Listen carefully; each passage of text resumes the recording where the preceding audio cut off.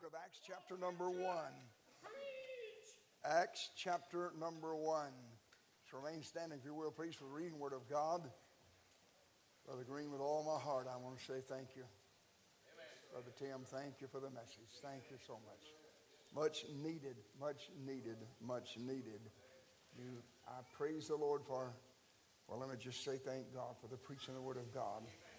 God deliver us from such low, can I use the word? Because the only thing better, such low character as we're seeing in a lot of the realms of the ministry of our day.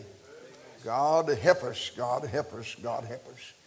Acts chapter 1, verse number 8, the Bible said, but you shall receive power after that the Holy Ghost has come upon you, and you shall be witnesses unto me, both in Jerusalem and in all Judea and in Samaria and unto the uttermost part of the earth. Keep your Bible open. Let's bow our heads and hearts for a moment of prayer. Then the message from the Word of God for this morning. Our precious Heavenly Father, again, dear Lord, at the throne of grace and mercy, in Jesus' name I come before you to pray. Lord, I do want to say thank you for the joy of salvation. Lord, I want to express my gratitude again for the meeting that you have blessed us with, dear Lord, thus far. And Lord, I look forward with anticipation of what you're going to do in the remainder of the services. I pray, Father, for every message and every man of God, all the singers, the givers, the prayers. Lord, I pray for those in our presence who are still needy people in some area of their life. They're seeking for answers. They're searching for help. I pray that you will speak and work and do what you want to do and what needs to be done to the glory of your own self. Father, now, the message before me today, I sure do need you. I pray, Father, that you will enable the people to come with me in this thought, this message. You say what you want to say and do what you want to do, and for what you do, I praise you for it. Because I pray it in Jesus' name. Amen and amen. Thank you. You may be seated. Do please keep your Bible open for the message this morning from the Word of God. I got out of bed this morning and walked into my study. And as I was just pondering, meditating, the thought went through my mind, and all you preachers understand this. Lord, I may have to preach again. I don't know what to preach. What do I preach? I didn't know what I was going to follow, but God did. And so God dealt with my heart about doing this, and I want to be obedient to him this morning. And I'm not trying to put any damper on any part of the service or what's going on. Brother Gravler's known me most of his life. I love camp meeting. Oh, goodness, did I say the wrong thing? I said, I love camp meeting. You say, what of it, preacher, you like? I like it all. If I don't like it, I just leave it. But I like camp meeting. I love the singing. I love the shouting. I love the preaching. I love the fellowship. I love the running the aisles. I love the giving the offering. I love camp meeting. I do. I remember one time down at our place at Resaca, Dr. Sattler was to get up and preach, and before he got up to preach, we had quite a bit of running the aisles and lapping the building, and all that going on. And Dr. Sattler was on up in years. He got up at the podium to preach, and he said, don't worry about these young fellas running around. The last one I saw ran all the way to the mission field. So I just say, keep running, youngins. Keep running. Keep running. I have not preached this in quite a while, but God dealt with my heart this morning. Preach a message that I put in print years ago. It's in 2 of my books, as a matter of fact, my book on missions. And I'm preaching today on the tragedy of missing missions. Now, if this is not a camp meeting message, Brother Gravely, talk to the Lord. I don't mean that as any sense of disrespect to you as a pastor at all. But thank God for the shouting. Thank God for it all. But let's find something to do after we leave here to progress this thing and carry out the purpose of camp meeting to get us ready to do what God calls us to do. So let's let God speak to our hearts from His Word. In the book of Acts, chapters 1 through chapter number 12. And I will be through with 12. In Acts chapter 1 through chapter number 12, there's a story of two churches. One of them, the First Baptist Church of Jerusalem.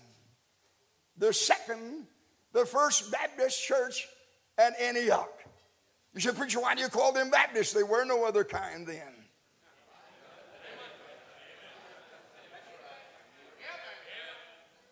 But there's an unusual story most of the time, or oftentimes looked over in these chapters. The first church, the Church of Jerusalem, could easily be identified as a great church. But in our study of the Word of God today, we're going to find our heartbreaking discovery. The great church became a late church. It died. Then the church at Antioch could be easily identified as the unknown church. But because of this message we're looking at today, that unknown church became an eternally known church. And it's not because of size or personality, but it's because of one reason. It's what they did with the Great Commission, the marching orders of the Lord Jesus Christ. The church at Antioch made the mistake, the tragedy of missing missions, and God moved the candlestick from Jerusalem down to the place at Antioch. And God's headquarters of operation after Acts chapter number 11 is there in Antioch. As you know, if you're a student of the Word of God, stay with me. I'm going to run fast. Acts 1:8. You have God's plan for the church. May I emphasize God's plan for every church. You're no more than a social club or civic organization if you ignore the marching orders of the Great Commission. God's plan for every church is described very clearly in Acts chapter 1, verse number 8. Three things, you're going to write them down. He begins this verse with a prerequisite. But ye shall receive power. Can I emphasize, please? You know what he's saying? Stay in Jerusalem until the Holy Ghost gets on you. I'd say to you in our generation, it's not necessary to stay in Jerusalem, but stay in your home church till God gets on you. You don't need to be out there in the battlefield until God gets on you. And God will prepare you and equip you with the power of the Spirit of God. And then thrust you out. The prerequisite. Then there's the plan. God didn't say you might do it, but when the Holy Ghost gets on you, ye shall be witnesses unto who? Unto me, the resurrected Lord. So God is still in the business of reaching others through the witness of those that are saved and filled with the Spirit of God.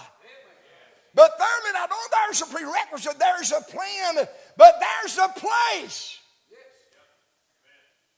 He names both.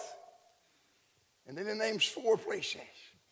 The word both teaches us this is not a secession.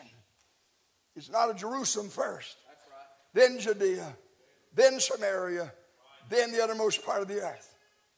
The word both teaches us that we are to be simultaneously reaching in what you and I identify as home missions and foreign missions, both at the same time. It's not enough just to reach home, but don't overlook home. It's not enough to reach around the world, but don't overlook the world. And so God's plan is every church, the power of God on them. They start a witnessing program and reach both across the street, across the state, and across the sea simultaneously at the same time. Number two, if you're making notes, not only there's God's plan for the church, but in Acts chapter number 2, You have God's preparation of the church. Now I want to slow down and say this. In Acts chapter number 2, God equips the church to do out everything it needs to carry out Acts 1:8. And it not only equips it, he gives an example of it in this chapter. And I'm just going to name it. I don't have time to do it. You say, what happens in Acts chapter number 2? Well, first of all, they were endued with the Spirit. Amen. And that is an absolute essential in world evangelism. Endued with the Spirit. That a man of God who's endued with the Spirit, you know what he did? He started expounding the Scriptures. As he expounded the Scriptures, he exalted the Savior. And while the man of God, endued with the Spirit of God, expounds the Scriptures, exalts the Saviors, sinners start crying out an exclamation. What must I do to be saved? And it still works today. Chapter number 3, I move quickly. Not only you got God's promise, God's plan of the church, you have God's preparation of the church, but in Acts chapter number 3 and following, we come to God's problems with the church. And we got real quiet. I don't mind that. God has always had some problems with the church. If you ever think you found a perfect one, don't join it. You'll be a problem to it. God's problem with the church. But the problem that he has with Jerusalem is very unusual and unique. So I want you to follow me closely as we look at these in the Word of God. Let me just give you the word, then I'm going to deal with it. First of all, in Acts chapter number 3, we find the First Baptist Church at Jerusalem has a problem with miracles. Now listen to me. God is a miracle-working God. If God ever could, he still can. Amen? I'm being brief, but you get the point. But what I'm saying here is the miracle that we better watch out. You better watch that person who's always magnifying miracles. Miracle ministry, miracle men, miracle methods. No, my friend. But the church of Jerusalem, in chapter number 3, the first 10 verses or so, you have the story of the healing of the man that's laid there those years. Peter and John come up to the doors of the temple, fixing to go into prayer meeting, and there lays that man. He asked an arm.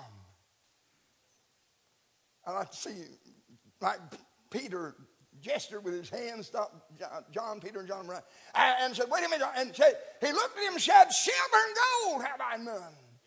But such as I have, give I thee in the name of Jesus Christ of Nazareth. Rise up and walk. And he went leaping and running and made 3 or 4 laps around the First Baptist Church at Jerusalem that night. I often imagine what it'd be like to work with a man who's a member of that at that service. Meet him the next day at the break room and say, what happened last night? He said, I'm telling you, we never saw it like we did last night at the First Baptist in Jerusalem. I said, well, tell me about it. He said, well, our preacher Peter and preacher John come up. The man asked an arm. He said, we don't have anything, but we'll give you what we got. And Peter reached down, took him the right hand. That man raised up, started leaping and jumping and praising God. We got a miracle church. The First Baptist at Jerusalem. For time's sake, I'm just going to mention this. I could go into the fact how our preachers got thrown in jail, chapter 4. And our miracle church prayed them out. Again, in chapter number 4, our miracle preachers.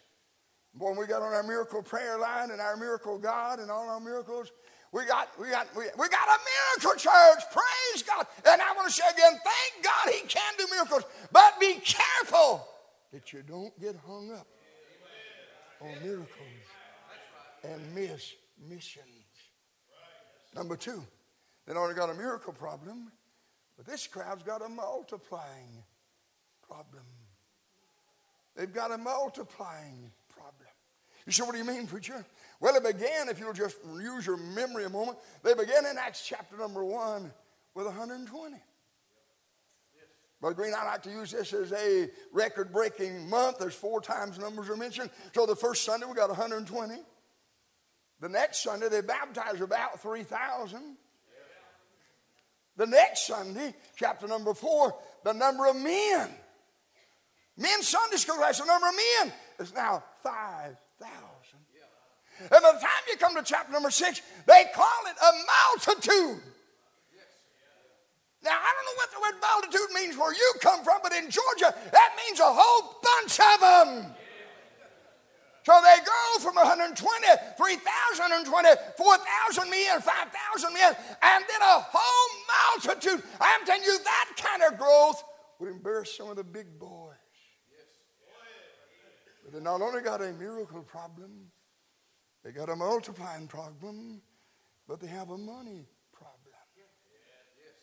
That's not unusual for Baptist churches to have money problems, but this is an unusual money problem at the First Baptist Church at Corinth. Let me do it in story form for just a moment. I'm being as brief as I can here.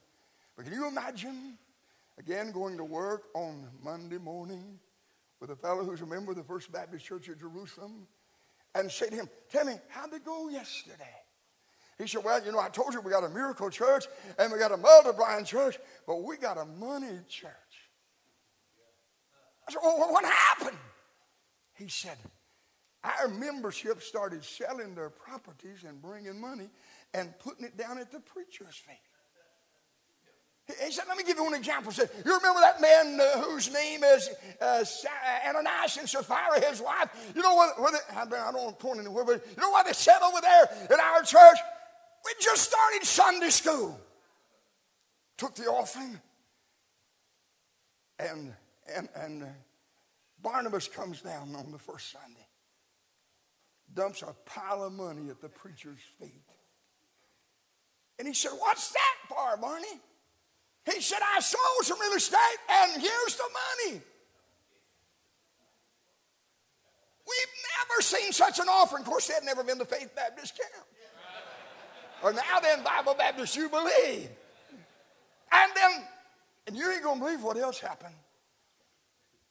That couple, Ananias and Sapphira, he stood up and said, preacher, if Barney do it, we'll do it. Now, if you know your Bible, the next Monday is quite a different story. We meet at the break room, and I look at my friend, and he's just rather quiet. I said, well, what happened yesterday? He said, well, what happened? Well, I said, well, what about Ananias and Sapphira? He said, you ain't going to believe this. He said, we just started Sunday school, took the offering, and just like the other one did last week, he said, Ananias and Sapphira, I got my names right. Ananias come down there and dumped a bunch of money at the preacher's feet. Preacher said, what's this, Ananias? He said, that's the money for the ground we sold. And you're not going to believe what our preacher done. He looked at him and said, is that all it brought? Right in front of everybody. He said, yes. What happened? He fell over dead. You mean graveyard dead? Right in front of everybody? Well, let me tell you what else happened. You're not going to believe this. Our preacher didn't even dismiss Sunday school. He appointed the First Baptist Burying Committee and started the First Baptist Cemetery, but the church went on. What else? Well, 3 hours later. Now, I heard one preacher say here is Bible proof it takes a woman longer to get ready for church than it does a man. I don't know if that's right or not, but 3 hours later. Forgive me, ladies. 3 hours later, here comes his wife walking in. You're talking about a situation, preacher. Her husband left earlier 3 hours ago with all that money. Yeah. She gets to church and he's not there and she don't see the money. Yeah. She goes up to Preacher Peter and said, Preacher Peter, have you seen my husband? He was here earlier. Yes, he was here earlier. Did he? Oh, you talking about this money? Yeah, he gave me this money. And I got one question to ask you, ma'am. Is that all it brought? She said, yeah. And Peter said, if you'll listen, you'll hear the footprints of them that are coming from just burying your husband. They're fixing to carry you out and bury you. And she died.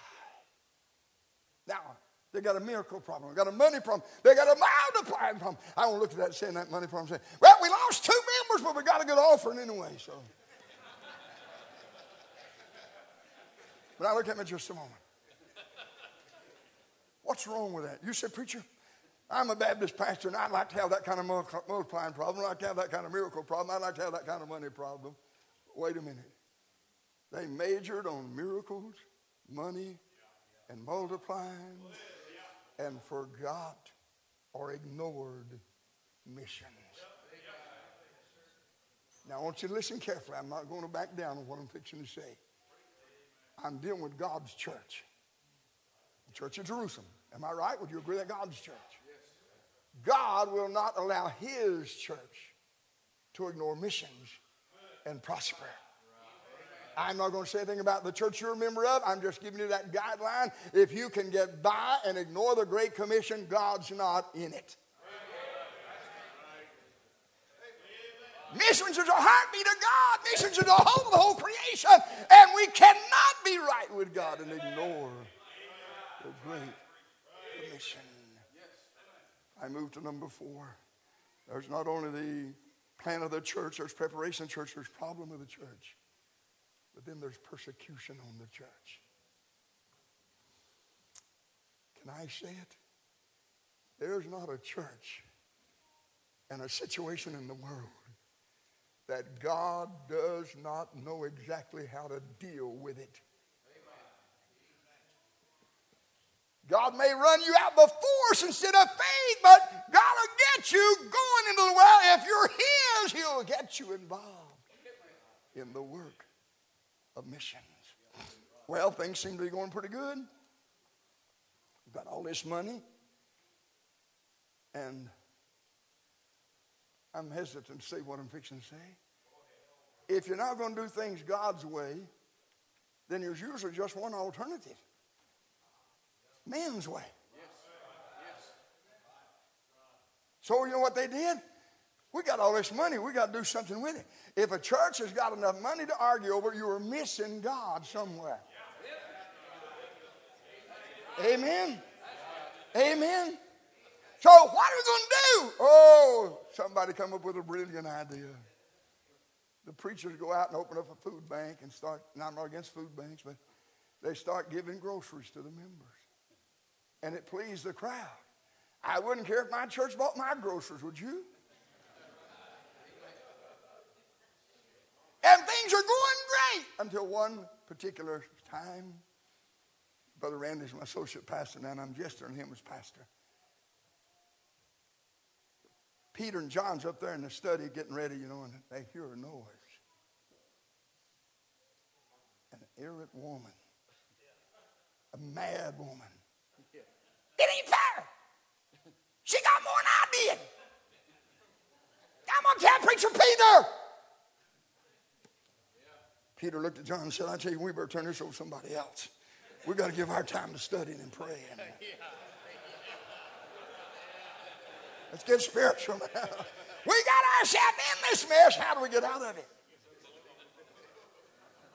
But now notice, if you will, there's not only that disturbance over distribution, but then as a result of that, there is the death of a disciple. Now, I've been preaching this message for going on 35 years, maybe even 40. I've got a question I can't answer. If you can help me, I wish you would. I wish you would. I wonder what would happen if they had sent out those 7 men with that money instead of setting them over the money. Now, I know it's common teaching from the Baptists that this is the first deacons, but they're not called deacons in the Bible. If they are deacons, deacons must not be very important because they're not only mentioned again, only 2 of them ever mentioned again. They have no part in the organization and operation of the church in those days, and I done made too many arguments there, but I didn't mean to interrupt you, but I'm just simply saying, I wonder what would happen You see, out of those 7 men, 2 are mentioned, and both of them were evangelists.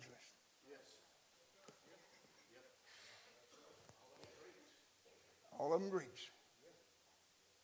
I don't know what that means, but that's what Brother Randy said. All of them are Greeks.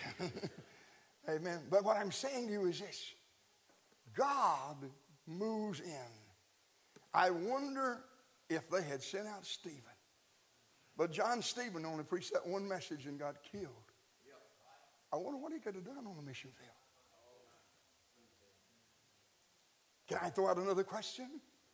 It's because if the church had had a mission program, then Stephen probably would have been on a mission field.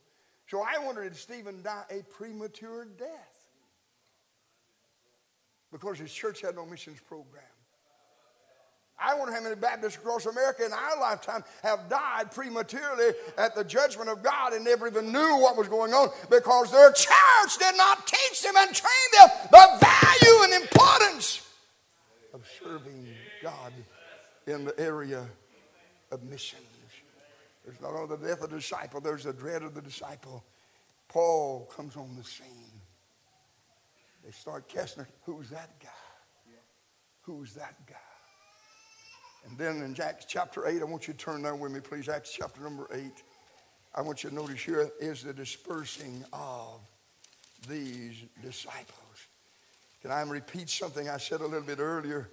When the church will not obediently respond to what God wants them to do and tells them to do, God has a means of getting our attention and getting the church where he wants them to be, even though it may cost the church to do so. Look at Acts chapter 8, verse 1. And Saul was consenting unto his death. And at that time there was great persecution against the church, which was at Jerusalem. Wait a minute, did I read that right? At that time there was great persecution against the church, which was at Jerusalem. Can I add a word for emphasis? Which were still at Jerusalem. Acts 1:8 to Acts 8:1.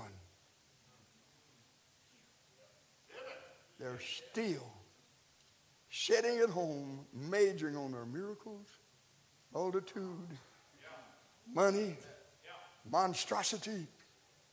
Can I say what I want to say? I don't mean to be disrespectful, but phooey on missions. Let the world go to hell. We got to have our big monstrosity. I don't care if you get 5,000, Brother Peter. I don't care if you get 5,000. But I like to see people reach the world. I'm just simply saying to you, don't build your own program at the expense of missions. To deal with God in that. Now watch this. I'm going to give you 2 more things. Just quickly, preacher. There's not only God's plan of the church, there's God's preparation of the church, there's God's problem with the church. There's God's persecution on the church. There's the disturbance of the disciples. There's the death of the disciples. There's the dread of the disciples. There's the dispersing of the disciples. I want to go back to chapter 8, verse number 1, and finish that verse. The Bible said, and there was great persecution against the church which was at Jerusalem, and they were scattered abroad throughout all the regions of, what does your King James Bible say? Judea and Samaria. I believe I've heard them 2 names before. Watch me just a moment. Isn't it amazing? They were not staying in Jerusalem because they didn't know where to go. God told them where to go. And I want to tell you something.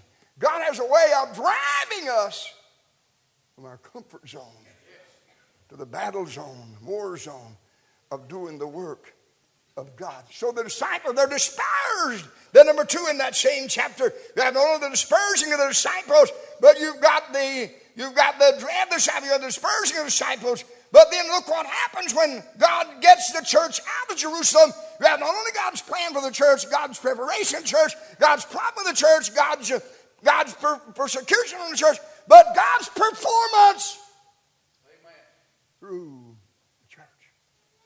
I want to make a statement, and I'm going to give you this last and be through. God will get his work done with you or without you. I don't say this with any delight, Pastor. You travel, you see the same thing. I travel all over this country and see churches with all kind of signs in front of them. Used to be church buildings I'm talking about. Yes, sir. But Tim, you see them where they built for 500 people and they got 50 and a bunch of it roped off. You see what happened? Check the record on it. Look at your Bible, if you will, in Acts chapter 8, verse number 4. As soon as he got the church out of Jerusalem, the word got scattered. Isn't it amazing?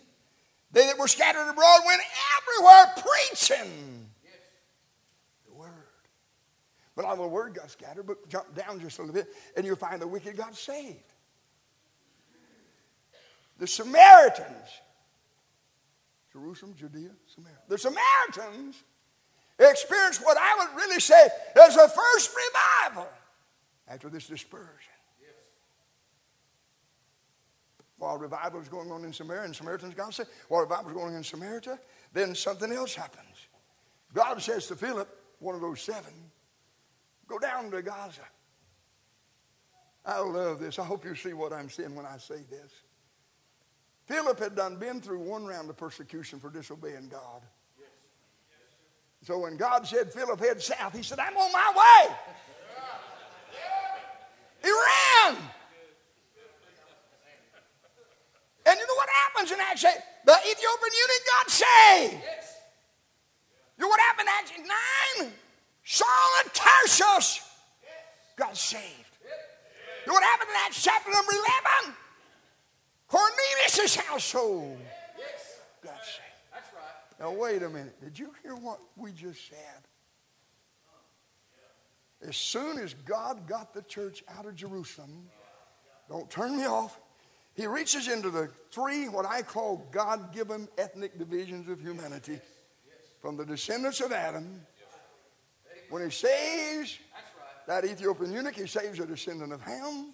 When he saves Saul of Tarsus, he saves a descendant of Shem.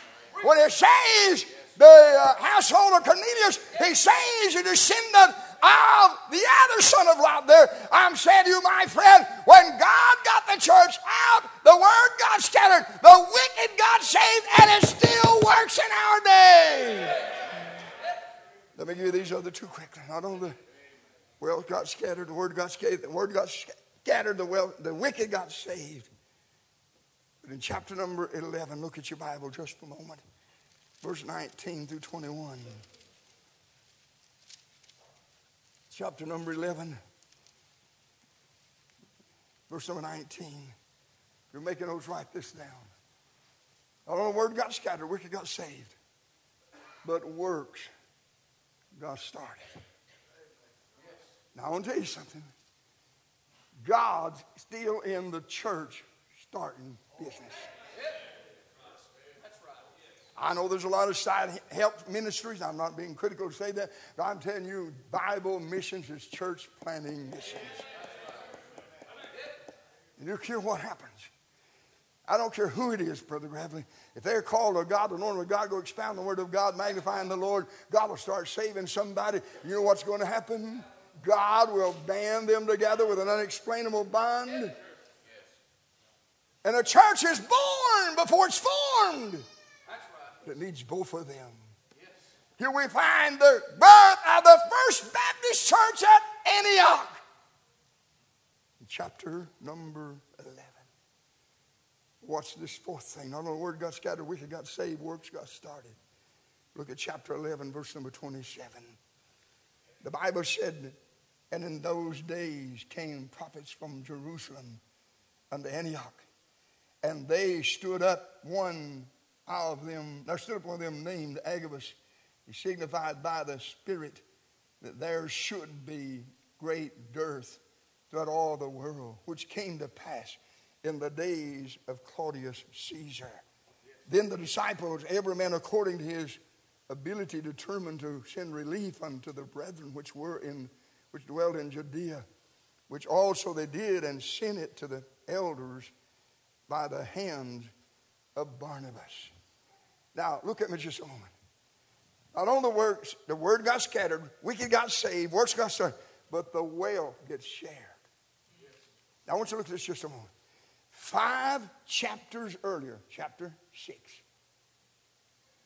they got money laying around the feet of the apostles at the First Baptist Church at Jerusalem. 5 chapters later, the church down in Antioch takes an offering and sends back to the church at Jerusalem.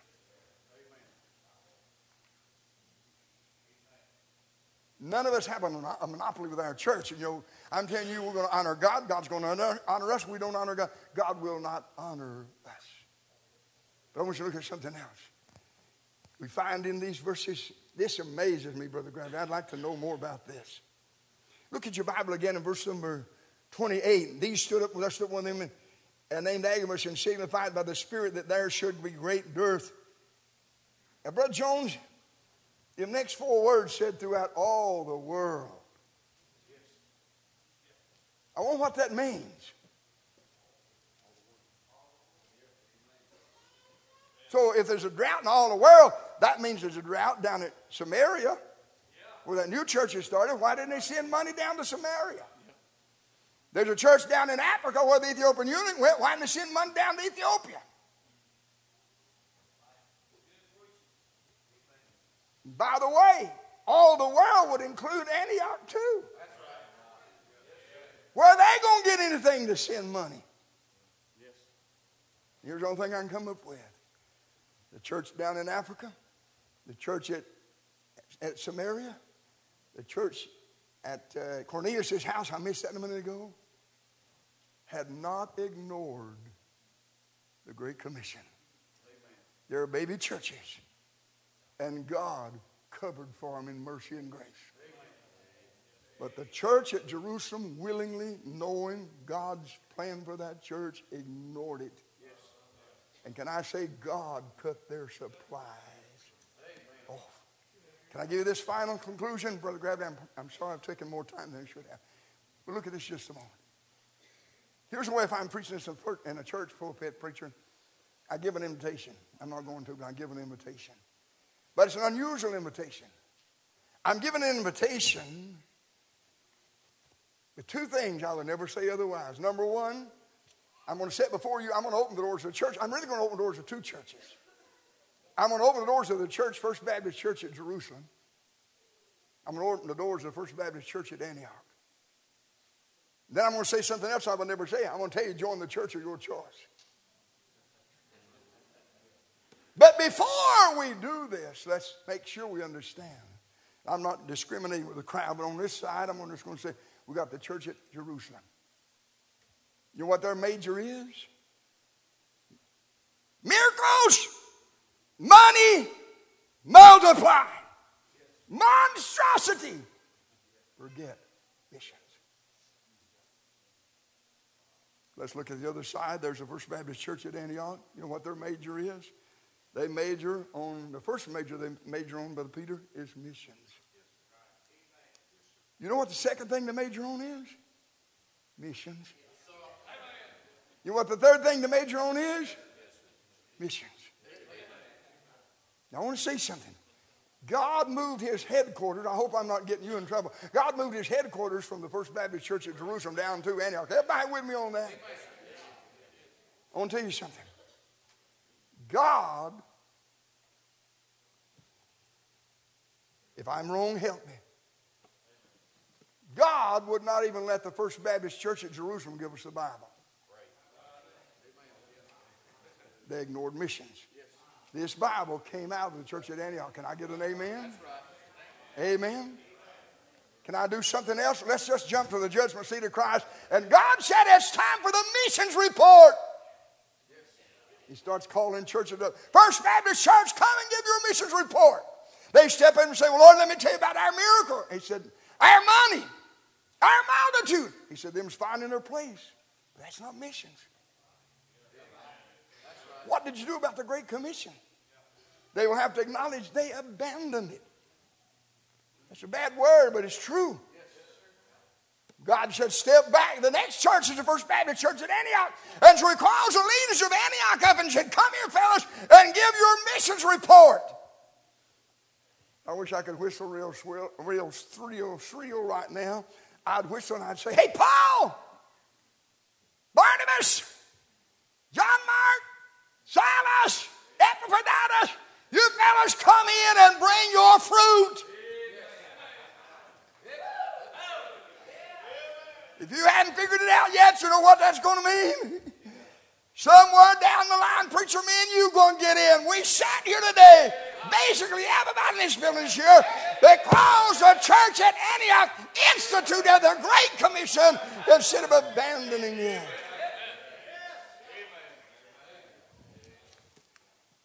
Join the church of your choice. Will you work and be a part and live to your church being like Jerusalem? Brother Bradley, I'm honored you're going to get to build a new building. You know I'm not making any strike. It's anybody got nice buildings. You know that. I'm simply saying to you, don't build monstrosities at the expense of carrying out missions. Father, please use this. Honor your word, dear Lord, not just for the moment, but throughout days to come in lives of this people. I pray, Lord, in Jesus' name, amen.